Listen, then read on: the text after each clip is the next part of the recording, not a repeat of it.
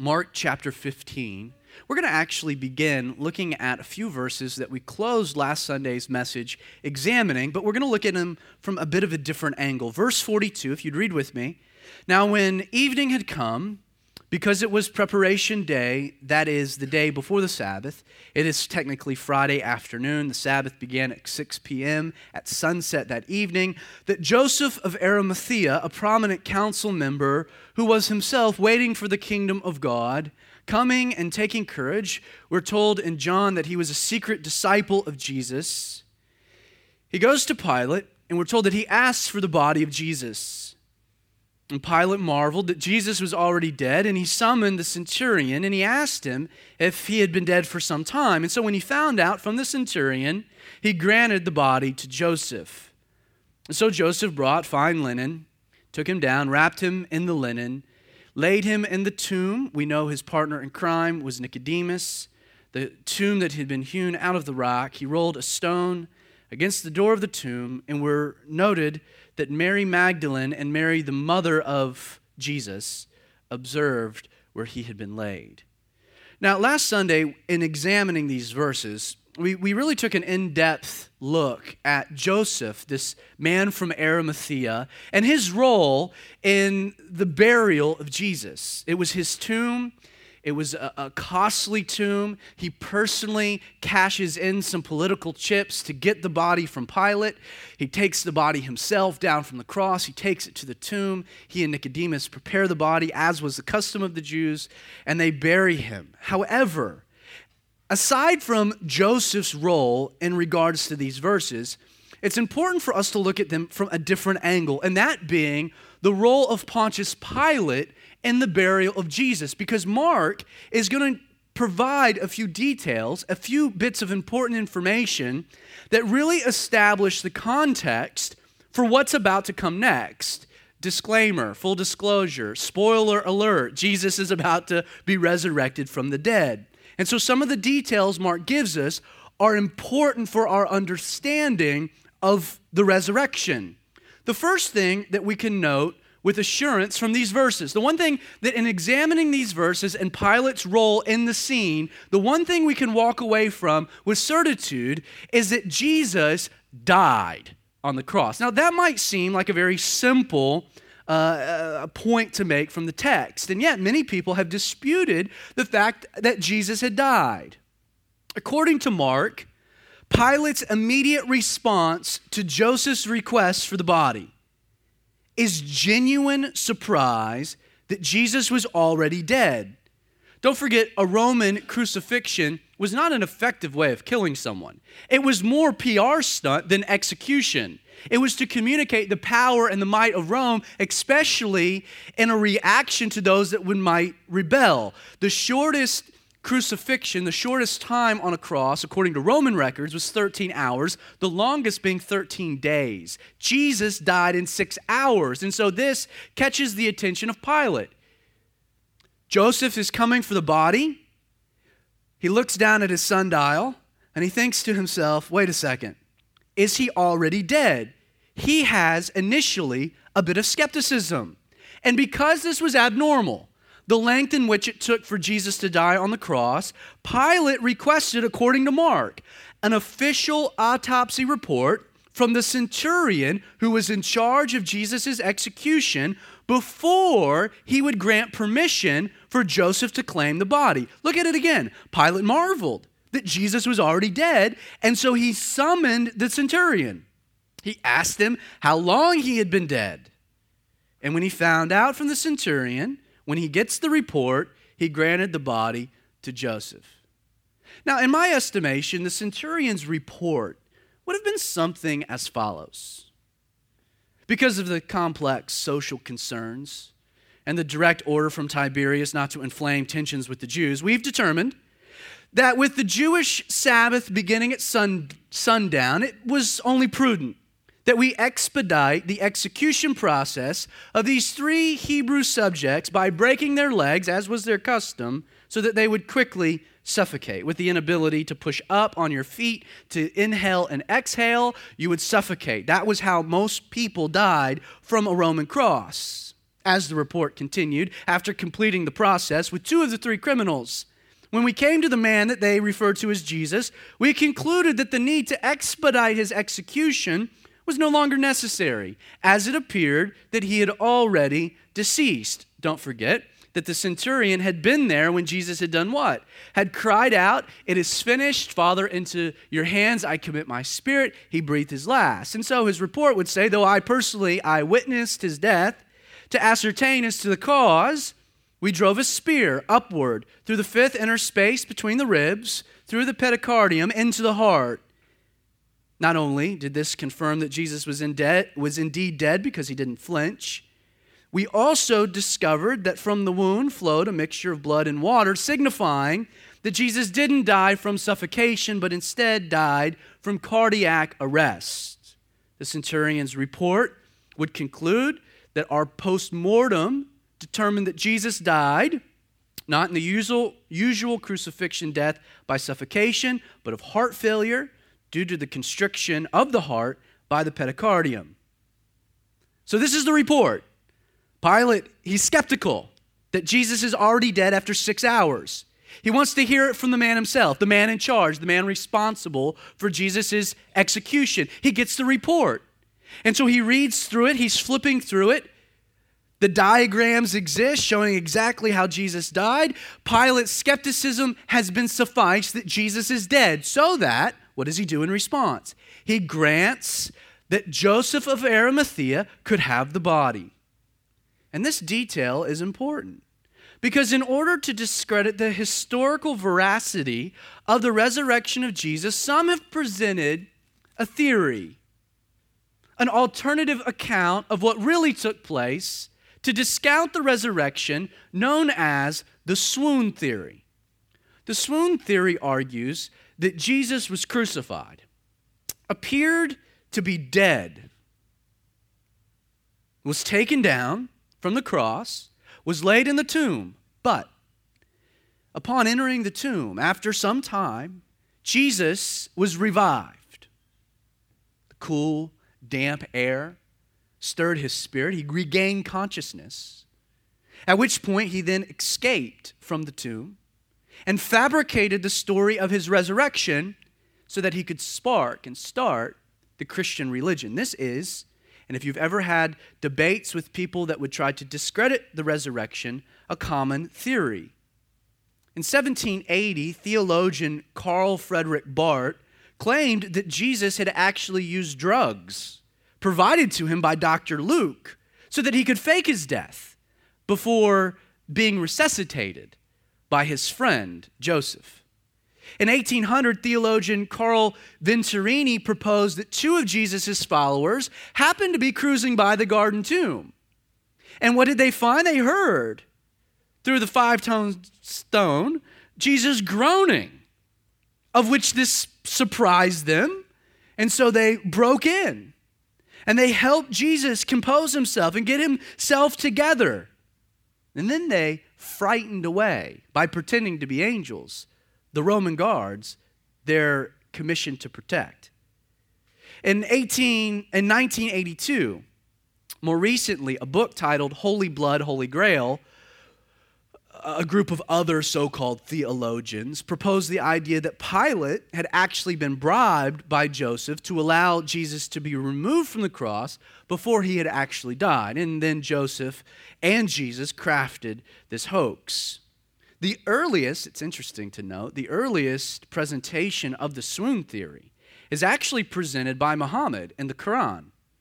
Many Muslims believe that Jesus faked his death and ended up going to India, where he would die of natural causes.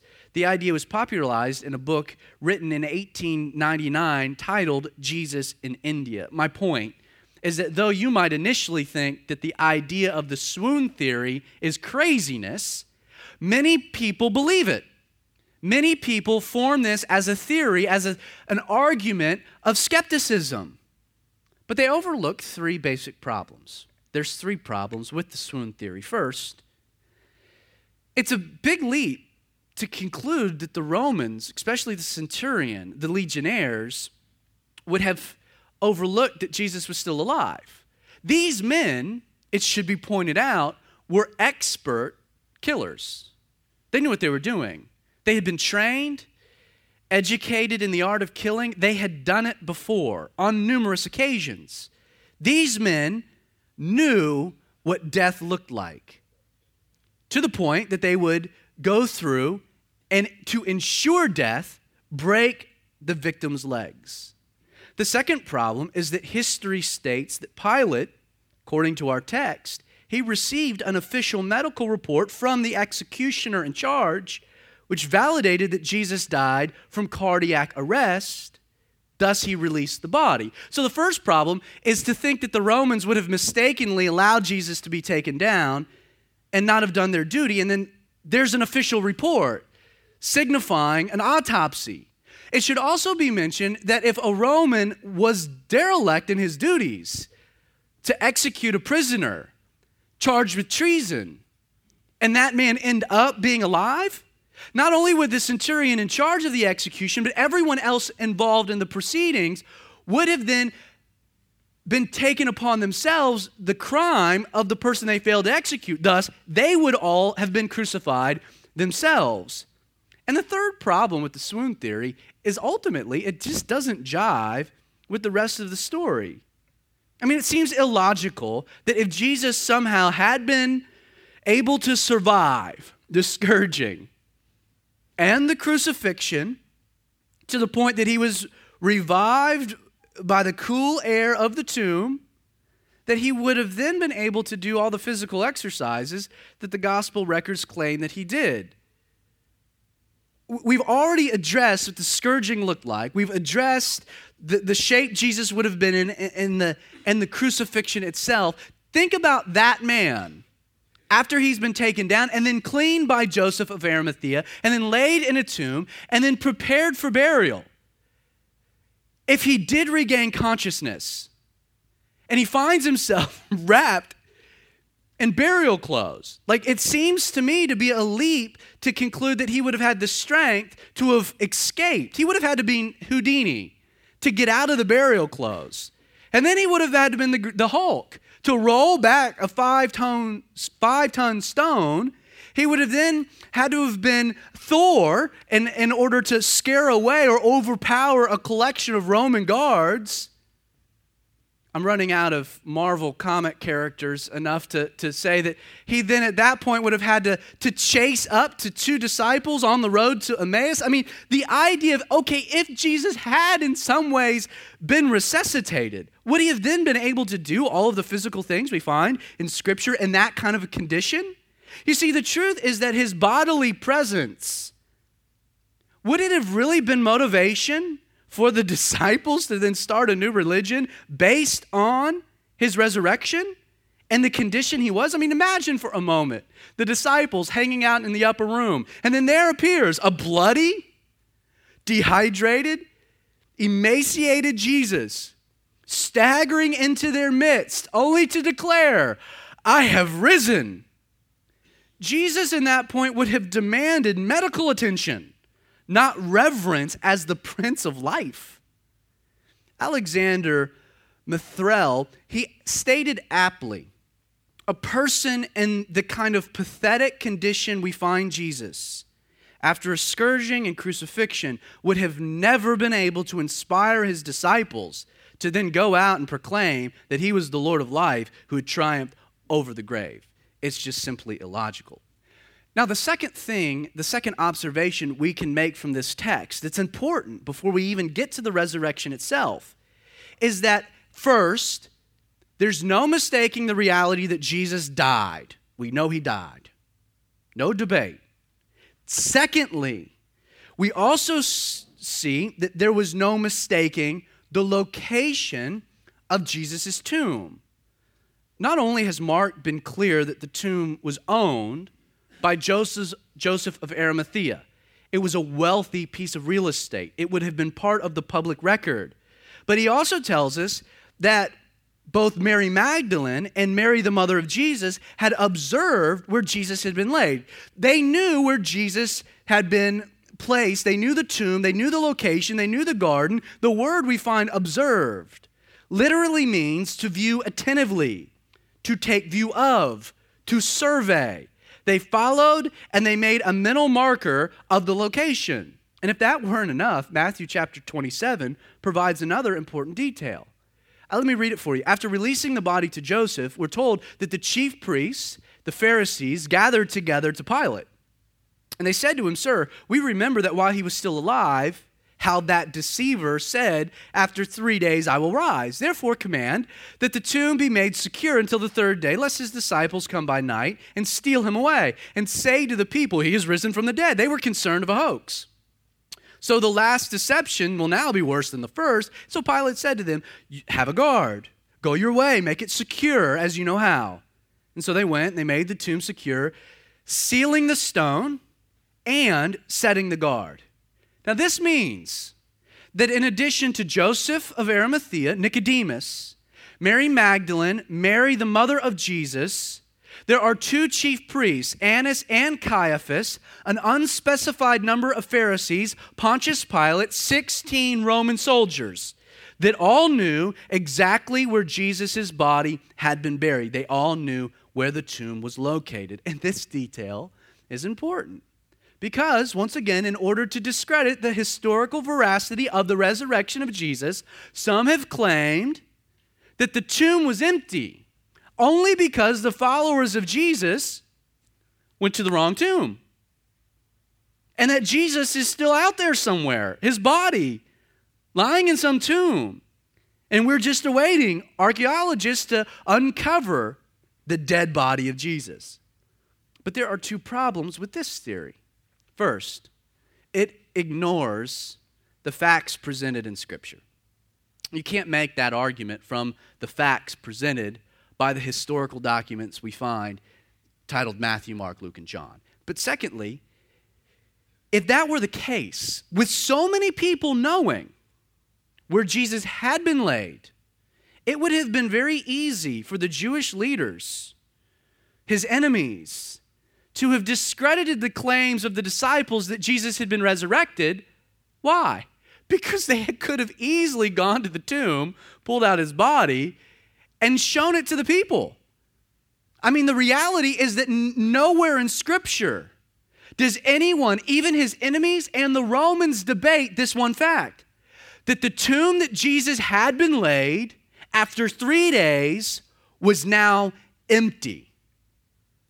William Lane Craig, he says, if the tomb weren't empty, it would be impossible for a movement founded on the belief of the resurrection to have come into existence in the same city where the man had been publicly executed and publicly buried.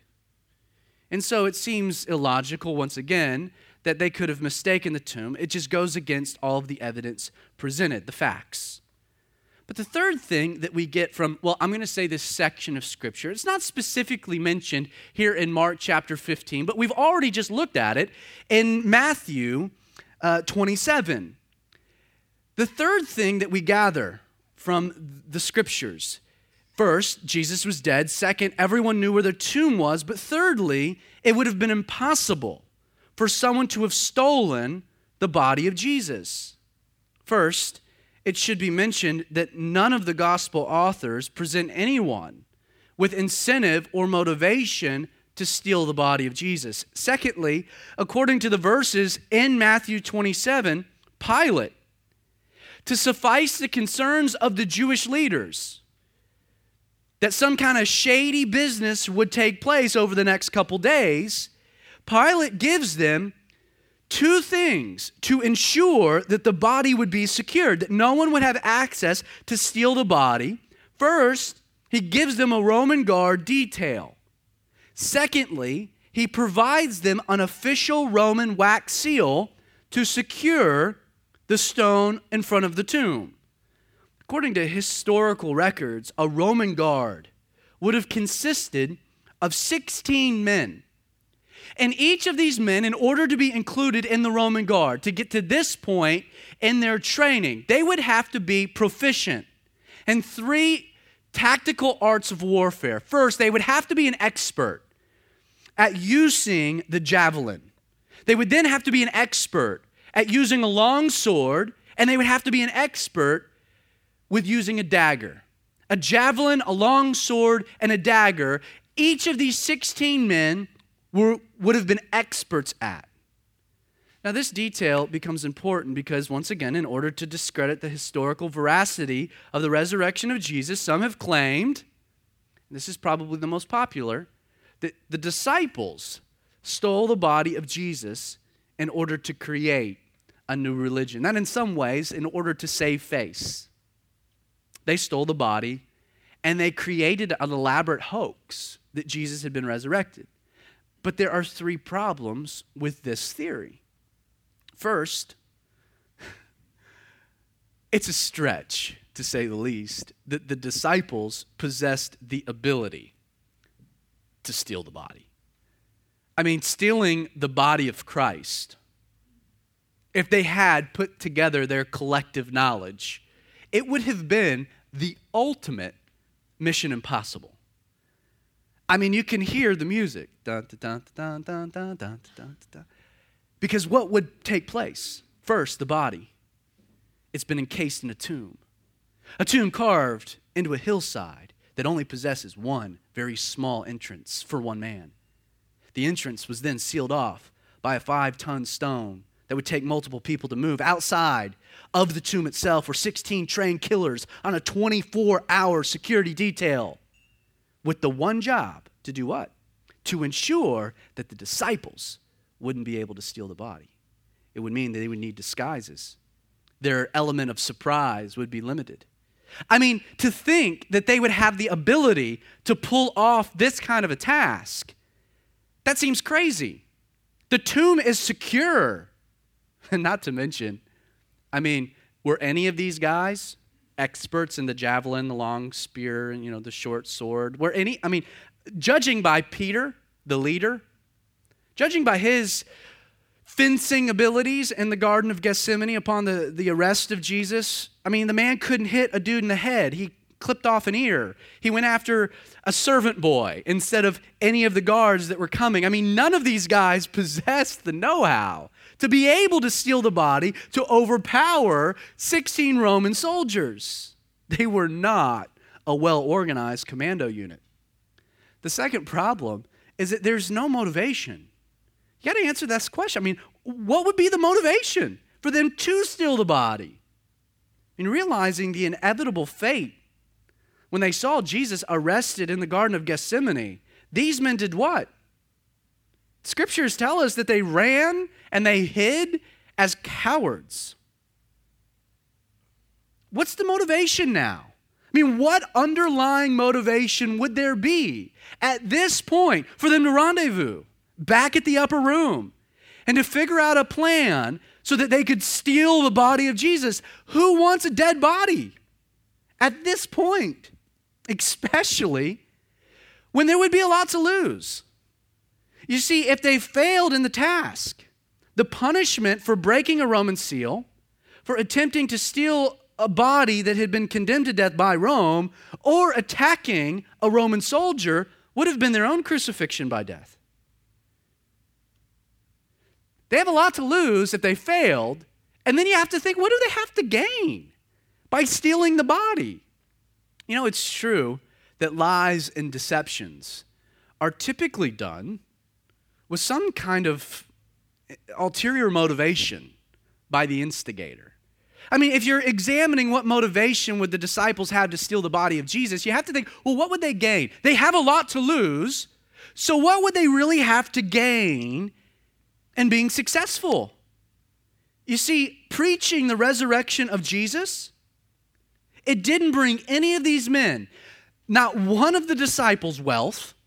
It's not like they got rich off of it. It didn't bring them fame. It didn't bring them status.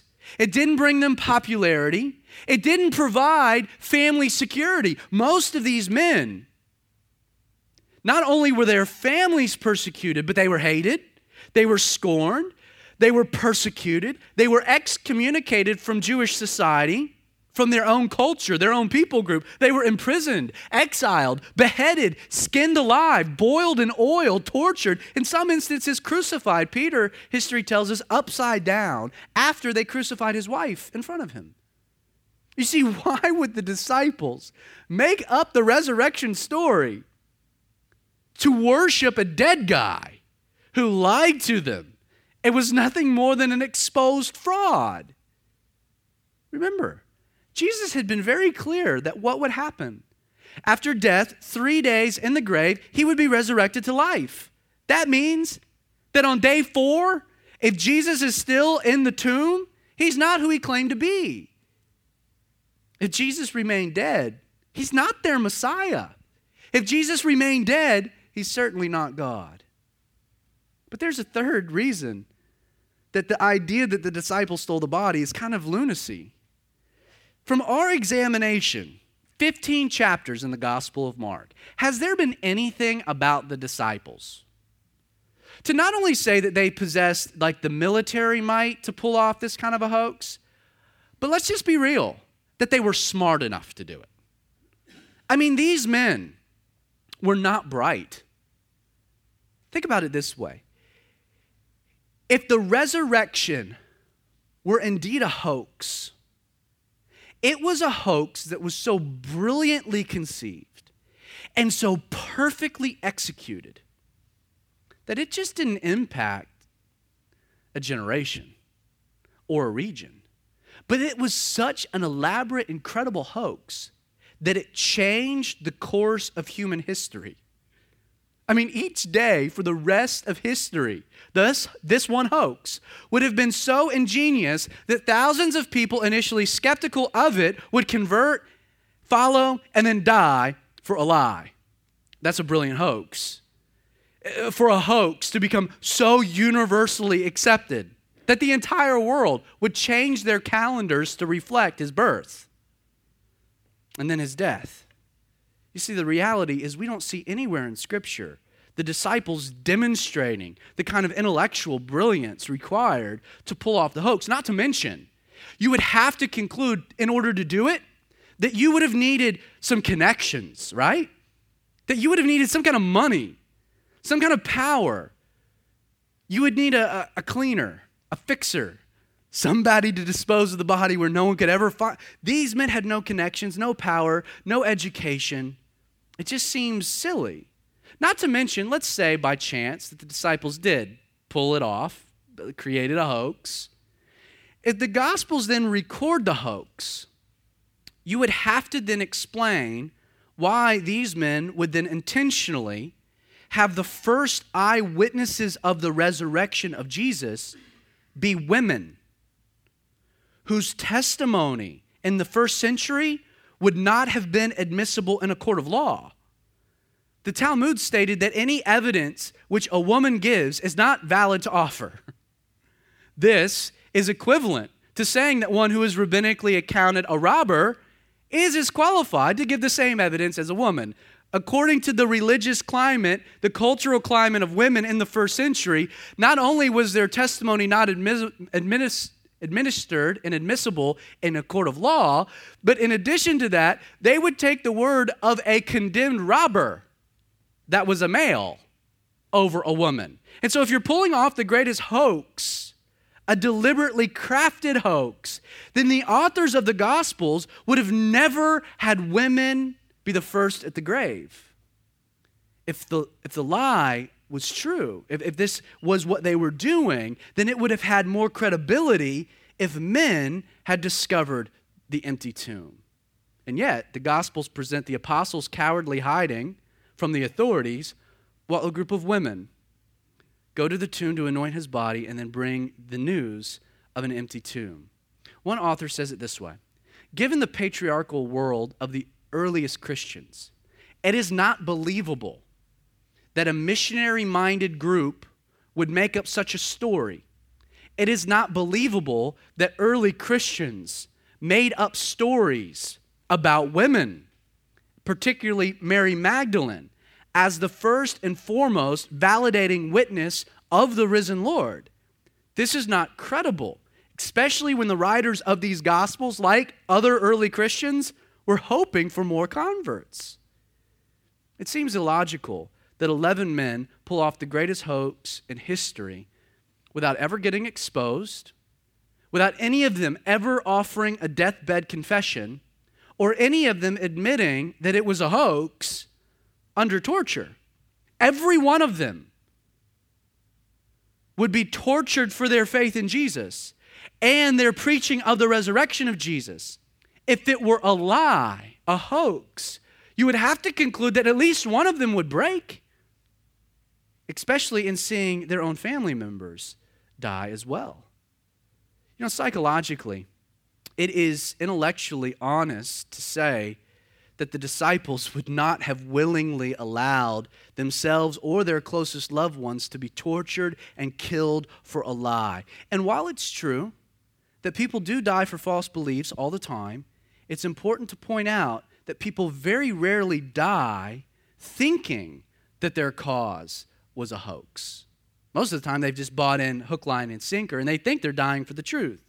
Very, very rarely will someone ever die willingly for what they know to be a lie. J.P. Moreland says it this way: the apostles were willing to die for something they had seen with their own eyes and touch with their own hands. They were in a unique position, not just to believe that Jesus rose from the dead, but to know for sure. And when you've got 11 credible people with no ulterior motives, with nothing to gain and a lot to lose, who all agree they observed something with their own eyes, now you've got some difficult explaining to discredit that. Well, chapter 16, verse 1.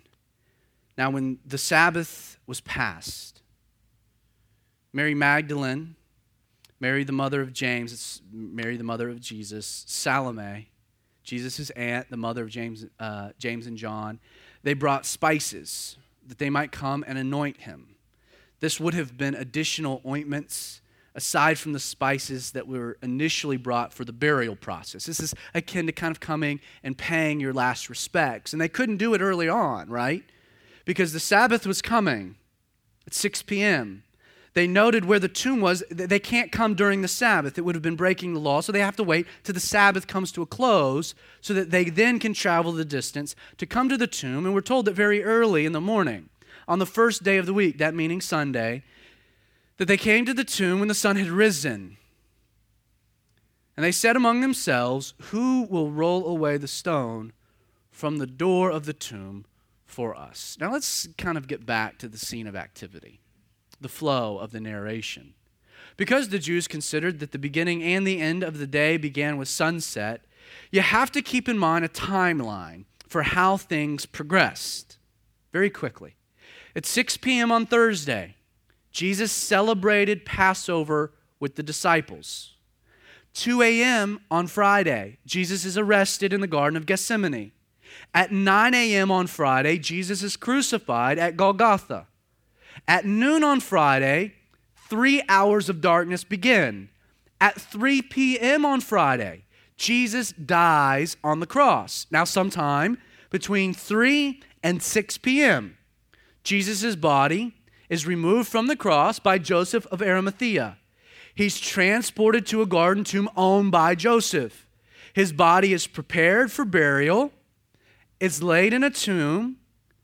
The tomb is then secured by a stone, sealed by Rome, and guards, 16 in particular, posted at the door. At 6 p.m. on Friday, the Passover comes to an end, but the Sabbath officially begins. At 6 p.m. on Saturday, the Sabbath now comes to an end. It's sunset. Sunday officially begins, the first day of the week. Now, it's important to establish this timeline because Jesus had predicted 3 times, he had prophesied 3 times that what would happen on the third day. He would die. On the third day, he would be resurrected to life. Which think it through. Jesus is buried on Friday, day 1. He spent Saturday in the tomb, day 2. And he's resurrected sometime in the morning of the day after the Sabbath, being Sunday, day 3, the third day to be resurrected. Jesus never said he would spend 3 full days in the tomb. He said he would be resurrected the third day. So sometime early in the morning, are seen. The Sabbath has come to a close. It's past. One gospel notes that it's dark. Mark says that the sun is rising. We find a group of ladies. Mark includes Mary Magdalene, Mary the mother of Jesus, and Salome, but other gospel writers add more to their mix. These are a group of ladies who had been at the cross. They had seen Jesus die. Two of them had noted the location, and they come to anoint his body to pay their last respects. Mark is clear they know where they're going. Now, it is very likely that these ladies, because of the quick progression of the closing of the Passover, the beginning of the Sabbath, then the darkness, the early part of the morning there on Sunday, it's very likely that they were unaware that Pilate had actually posted guards at the tomb. Why? Because Mark tells us that as they're coming, what are they worried about? They're worried that there would be anyone there to help them roll the stone back from the tomb entrance. Obviously, if they knew there were Roman guards present, they wouldn't be so concerned. Jesus is taking care of their concerns without them even knowing it, because we're told in verse 4 that when they looked up, they saw that the stone had been rolled away, for it was very large. And entering the tomb, they saw a young man clothed in a long white robe. Literally, the robe was glistening. And he's sitting on the right side. They were alarmed. But the angel said to them, "Do not be alarmed. You seek Jesus of Nazareth, who was crucified. He is risen. He is not here. See the place where they laid him. But go and tell his disciples," and Peter. I love the fact that the angel specifically points out Peter. I'm not sure Peter loved that fact. I mean, think about it. You're Peter, and the women come, and they're like, "This crazy news happened. God sent an angel, and he said that we're supposed to come and talk to you, to his disciples." And Peter, and if you're Peter, you're thinking, "Oh no. God knows what I did, that I denied him, that Jesus is alive." I mean, Peter would have to be freaking out. The angel continues to say that Jesus is going before you into Galilee, and there you will see him, as he said to you. So they went out quickly. They fled from the tomb. They were trembling. They were amazed. They said nothing to anyone, for they were afraid. Now back to the scene, because I want to put together a couple other passages of Scripture to help us wrap our brains around the activity. As these women near the garden tomb, the very first indication that something is out of place, something is abnormal, was that the stone, this very large stone, they could see it from a distance, it had been rolled away, for it was very large. Now the detail, "for it was very large," is included by Mark to let us know that the stone, it could only be moved with intention. That the stone has not been rolled away accidentally, like a big gust of wind had come along and the stone had just kind of rolled its way back. For it was very large, meaning its displacement was not an accident. Now, John 20 tells us that when Mary Magdalene saw that the stone had been taken away from the tomb, what does she do? She ran. So the other ladies move forward, but Mary Magdalene runs. And she comes to Simon Peter and the other disciple whom Jesus loved. That's John's own plug for himself. And she said to them, "They have taken away the Lord out of the tomb. We do not know where they have laid him." So Mary Magdalene sees the tomb. She runs. She has not seen what's all taken place. She's not there for the angel. She doesn't know what's happened. She's just alarmed. Something is wrong. Something is out of place. So she hightails it to get Peter and John. So this means that as the rest of the scene unfolds here in Mark's account, Peter and John are now in a foot race to the garden to evaluate the scene for themselves. Now, Matthew 28 provides the explanation for how the stone had been rolled away. We're told in verse 2, "And behold, sometime that morning, that there was a great earthquake, for an angel of the Lord had descended from heaven and came and rolled back the stone from the door and sat on it. And his countenance was like lightning, and his clothing as white as snow. And the guards shook for fear, and they became like dead men." Now please note that the stone is rolled away by the angel, by the earthquake, not to let Jesus out. It's not like Jesus is inside, pounding on the inside, like, someone let me out. Jesus is already gone. Jesus was not bound by the tomb in any way. The stone was rolled away not to let Jesus out, but to let us, humanity, in, to witness what had really taken place. Now, the occurrence, the earthquake, the angel appearing, what happens? Well, it explains probably why the guards are now nowhere to be found. There's no body to protect. There's a supernatural being chilling out. They've hightailed it. Now, upon arriving at the tomb, Luke chapter 24, verse 3 tells us that the ladies, they go in, and they didn't find the body of Jesus. And it happened that as they were perplexed, so they're looking at each other thinking, what in the world's happened? That behold, two men stood by them, shining in garments. Then as they were afraid, they bowed their faces to the earth. And then we get the dialogue. Now, Mark only mentions one young man clothed in a long white robe, probably emphasizing the angel that did the speaking. That there were two, but Mark emphasizes the one that talks. Either way, both Luke and Mark give us the reaction of these women that they were alarmed, that they are freaked out. Literally, they are thrown into terror. I mean, this is not Halloween, but this freaked them out. This was scary. The presence of the angelic being, the uncertainty of what's taking place, but the message would transition their terror into amazement. For the angel would tell them, I think, some of the greatest, most radical words ever uttered before. That Jesus of Nazareth, who was crucified, he is risen. Now, the angel, he provides these ladies with two basic instructions. Look at it. The first instruction is he tells them, see the place where they laid him. And then he says, go, tell his disciples and Peter that he is going before you into Galilee. There you will see him as he said to you. Mark 16, verse 8, then tells us that they go out, they fled the tomb, they were trembling, they were amazed, they said nothing, they were afraid. Matthew 28, verse 8 adds something fascinating, that as these women, he says, went out of the tomb quickly with fear and great joy, and they ran to bring word to the disciples that as they went, behold, Jesus met them and said to them, rejoice. So they came and they beheld him by the feet and they worshiped Jesus. And he told them, do not be afraid. Go and tell my brethren to go to Galilee, and there they will see me. Now, Mary Magdalene, her role we'll get to next week. Luke 24, verse 9 tells us that then they returned from the tomb. They told these things to the 11 and the rest of the disciples, Mary Magdalene, Joanna, Mary the mother of Jesus, other women. They told these things to the apostles.